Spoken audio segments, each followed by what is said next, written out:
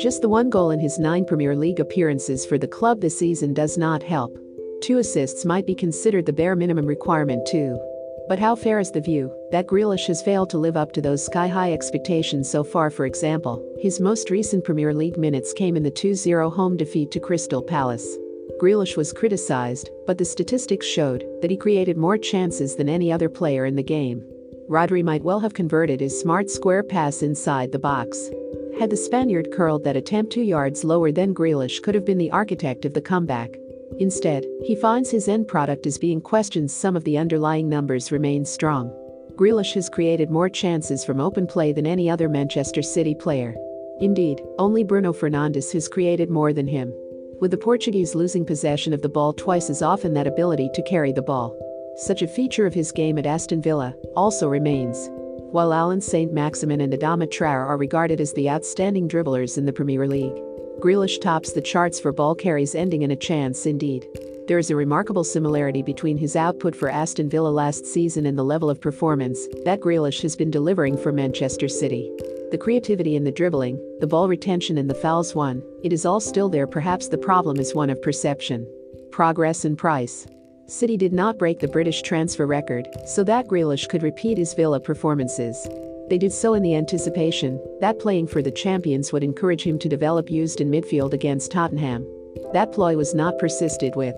The experiment as a false 9 against Liverpool was unsuccessful. Grealish has been at his best in that same position that he occupied for Villa, on the left of a front 3, but while he was the focal point at Villa, with much of their play coming down that left wing, that is not the case at City, where there are other weapons.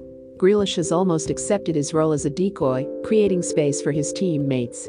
As Pep Guardiola has explained, his positions are always good, and he has really good football perspective. He creates free men when he has the ball. Every time he has the ball, Joao Cancelo and Rodri are alone, and they can use him, or do it the next time.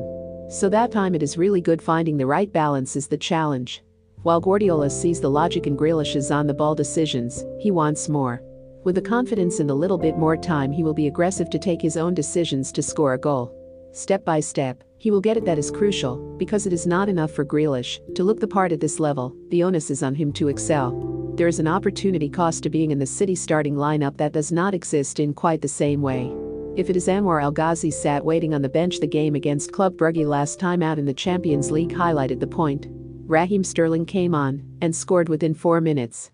It was a straightforward goal, a trademark tap-in, but why couldn't Grealish have scored it? Only Mohamed Salah has had more touches in the opposition penalty box than him in the Premier League so far this season. But his chances have come on the angle. He is yet to perfect those movements into the 6-yard box that have allowed Sterling to feast. There is time for him to adapt. What he has done so far is excellent, says Guardiola. I am pretty sure he will improve. There is time too for his coach to find a role which will best harness his talents. For a manager, you have to see which is the best position. There is also a desire to downplay him missing out against Manchester United, in the knowledge that he's playing more regularly than ever before in his career. It is the first time he has played every 3 days for 11 months. It is a good challenge for him. The learning curve under Guardiola has begun. It is a journey that many of Grealish's new teammates started some years ago and are still on. The consensus remains that only a lack of appetite for the challenge ahead can undermine him, and there are no signs of that he is focused on what he has to do. He is strong, his weight perfect, his mentality in the right position, and hopefully we can help him, says Guardiola. For Grealish, the education is just beginning. Remember to follow Golia by hitting the follow button and slapping a 5-star review on the show or tapping the love icon. Let's get to 1 million followers and tune in daily for new episodes.